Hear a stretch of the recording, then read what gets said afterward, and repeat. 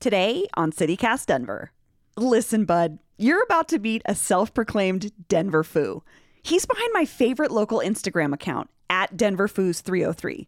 And honestly, he makes me laugh like every day. But what is a Denver Foo?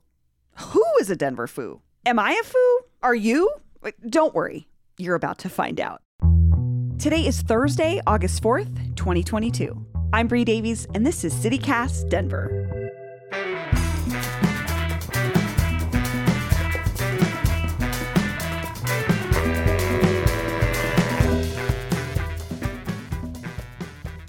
Benny, welcome to CityCast Denver. Thank you for having me. This is amazing.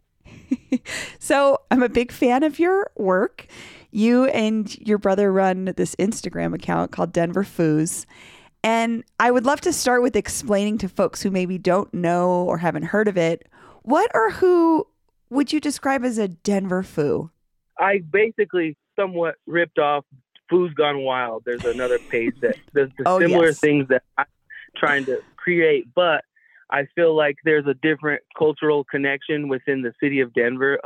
So like Los Angeles and California and Texas, they have different types of foods. So basically just guys in the Hispanic community that have a specific style, maybe a specific haircut, the way they wear, and women too. You're alluding to the haircut idea, and I think that there's different eras and ages of foos, right? So like Definitely.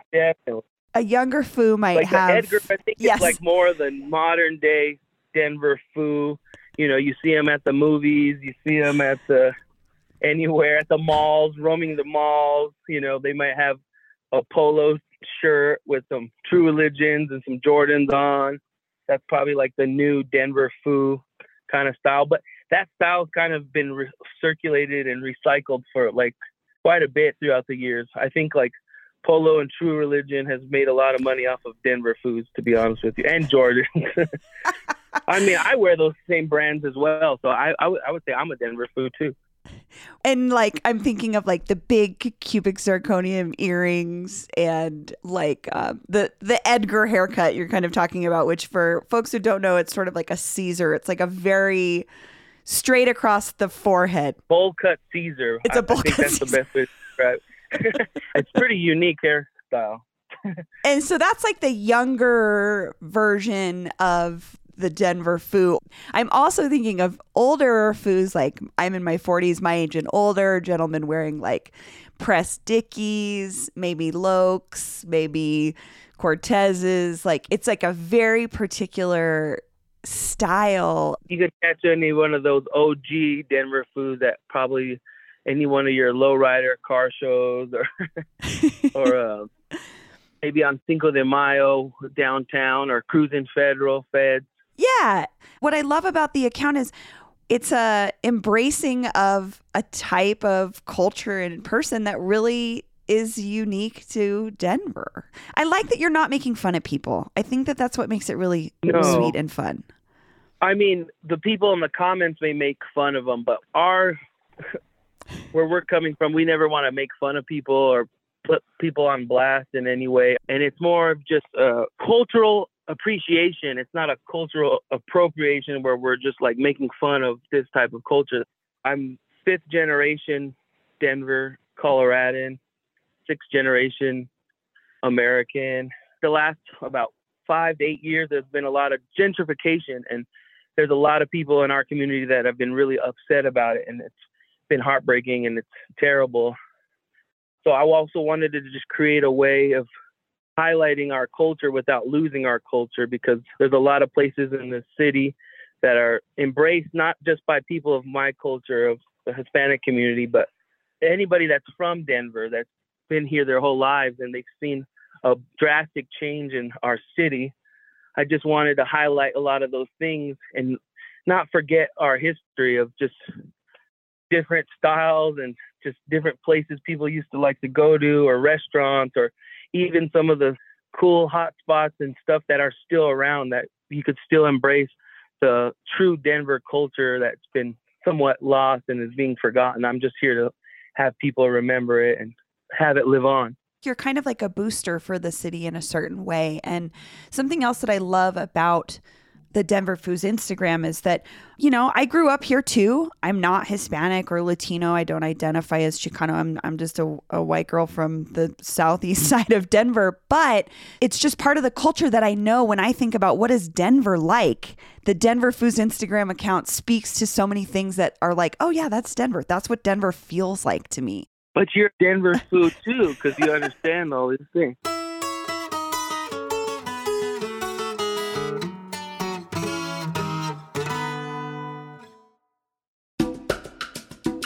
This episode is brought to you by the Colorado Wine Board. Because the wine community here is surprisingly robust. I mean, think about Bigsby's Folly and Infinite Monkey Theorem here in Denver alone. And there are urban wineries all across the Front Range. Then there's the Western Slope, Paonia, Palisade. Hello, Palisade wine, are you kidding me? It didn't used to really be a thing, but from what I hear, it's very much a thing now. There are more than 165 wineries across Colorado to explore, and they produce all sorts of wine that reflect our unique culture and climate. So finding a label that you're going to love is easy, no matter where your adventure takes you. Discover it for yourself and support local winemakers at coloradowine.com. That's coloradowine.com. Mom deserves the best, and there's no better place to shop for Mother's Day than Whole Foods Market. They're your destination for unbeatable savings, from premium gifts to show-stopping flowers and irresistible desserts. Start by saving 33% with Prime on all body care and candles. Then get a 15-stem bunch of tulips for just $9.99 each with Prime. Round out Mom's menu with festive rosé, irresistible berry chantilly cake, and more special treats. Come celebrate Mother's Day at Whole Foods Market. I see you as an unofficial Denver expert, and I would love to go through some sort of things or tropes with you about Denver and get your honest, Denver Foods opinion on a couple of things. So, Chipotle, illegal Pete's, or neither? I would say none of them, to be honest with you. I'll give it to illegal Pete's because they stay open late, and I think that's where a quarter of Denver Foods may go, but I think most of the Denver Foods, after they're at the clubs or at the bars or whatever, they're going to be stopping. They're at Tacos Rapidos or at Chubby's. Oh, Chubby's. So yep. No, I was just going to say, depending on what side of town you're on, you're either at Chubby's on 38th or maybe you're at Tacos Raps on Alameda. Or Correct. Yep.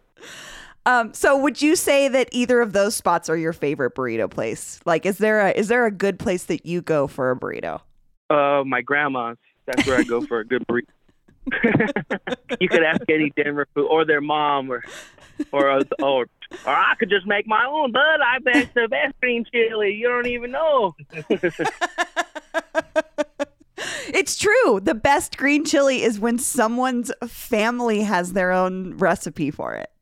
Yeah, I see that question quite a bit. A lot of people say, do a poll. Where's the best place to get green chili? And that's always my answer. It's my kitchen. My grandma taught me how to make this for generations.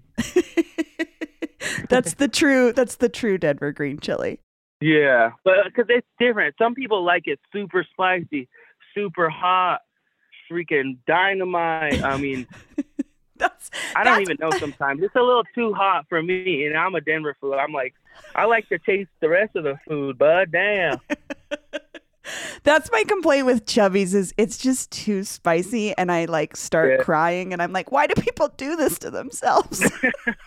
I think what makes me cry is when I'm waiting for it for so long. I'll be in it feels especially, I mean, most of the time when I go, I'm a little inebriated after a long time, and I'm waiting there for an hour and a half, and then I'm almost halfway through. I have to probably go to 7-Eleven and get a tall can to just not so I don't get a hangover at Chubby's. That's the quintessential Chubby's experience too, is you get out of the club and then you go to the other club called Chubby's, and then you stand in and it used to be different before they expanded into their bigger building.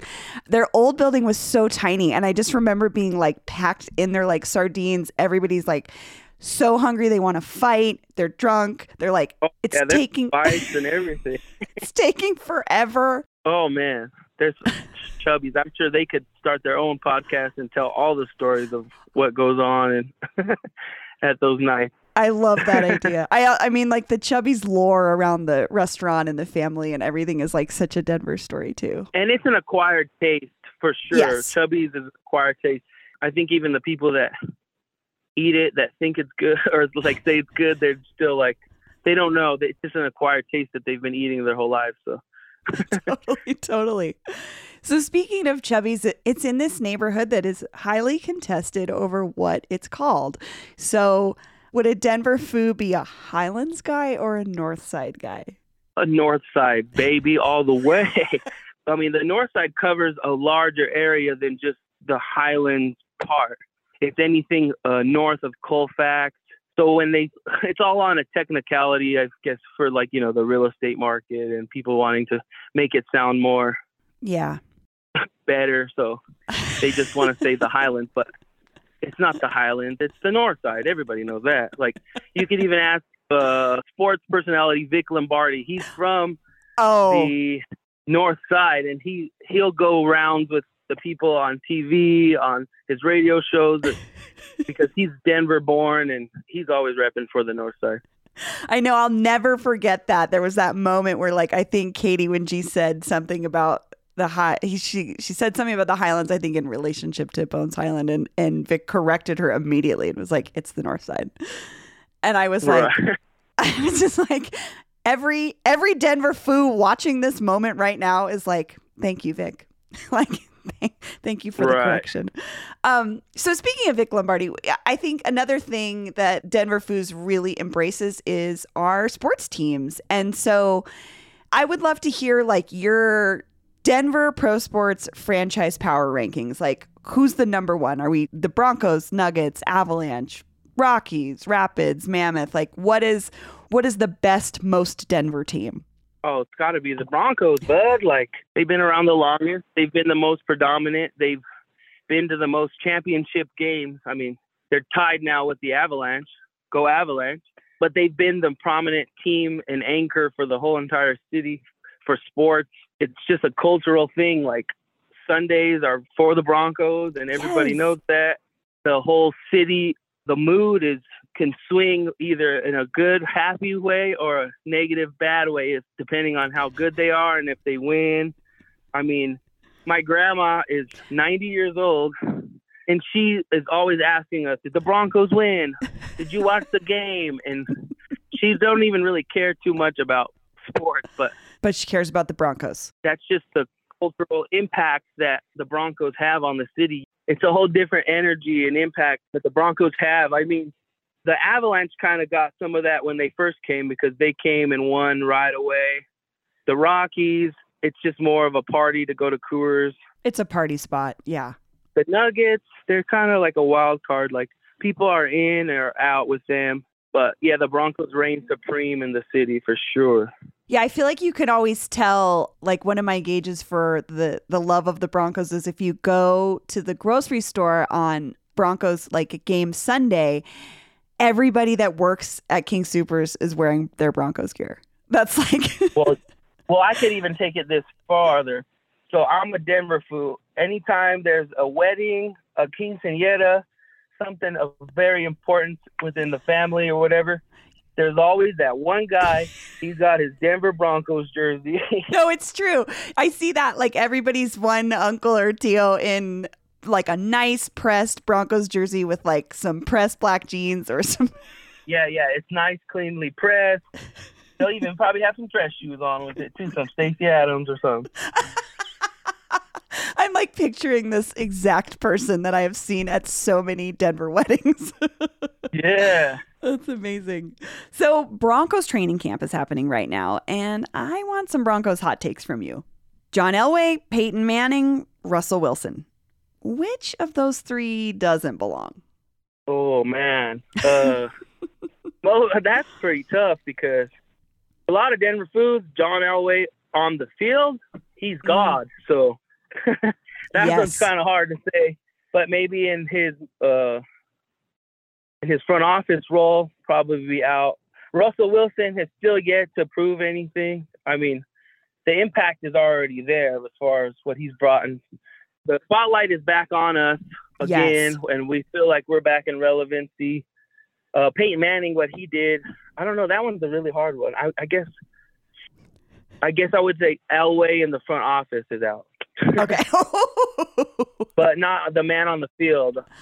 Yeah, I mean, that's a really good distinction too, because like there's never been a Bronco on the field that has made as much of an impact culturally on Denver as John Elway. Like he really, I think, cemented that idea that this was our team and it was something to be proud of. When people think of Denver and think of sports, that's the first person they think of.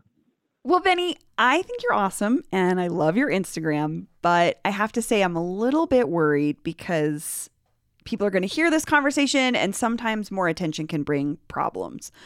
Like, where are you all at with this?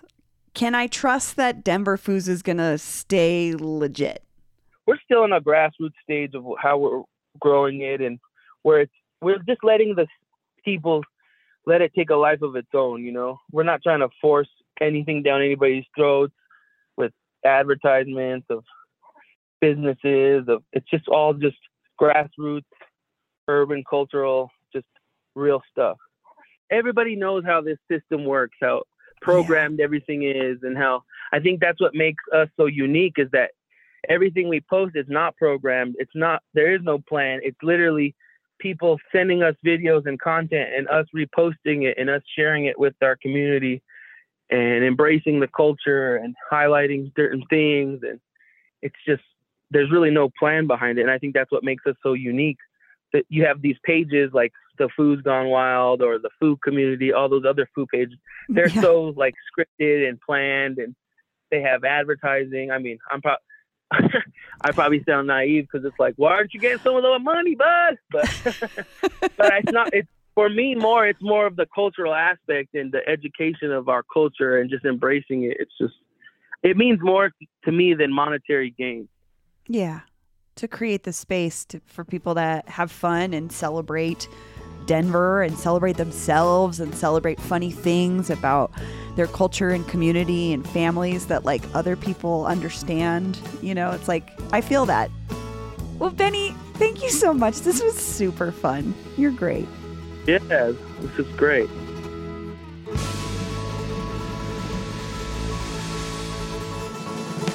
And here's what else Denverites are talking about. Remember a couple of weeks ago when I spoke with Denver Post reporter John Wenzel about Meow Wolf staff in Denver organizing a union? Well, I've got an update for you. After 70% of workers signed authorization cards, the company has voluntarily recognized the union.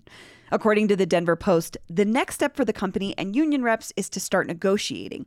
And it sounds to me like everyone involved is on pretty good terms. The move caps off a challenging few weeks for the company. Recently, one of the artists responsible for creating Meow Wolf, Matt King, tragically died at the age of 37. He contributed to 34 Meow Wolf installations, including a couple of standouts you might have seen at Convergence Station here in Denver. EMEA is the area with that beautiful psychedelic musical cathedral, and Navigator 1 is one of the big mechanical robots in EMEA. Both so cool. And on top of all that, Meow Wolf is hosting Vortex, a big music festival this weekend at a new venue called Junkyard, which is at 11th Avenue and Yuma Street in Lincoln Park. It's got a pretty solid lineup, and day passes start at $70. That's all for today here on CityCast Denver. If you enjoyed the show, why not take a minute to tell a friend about us? Rate the show wherever you get your podcasts and subscribe to our morning newsletter. We'll be back tomorrow morning with more news from around the city. See you later.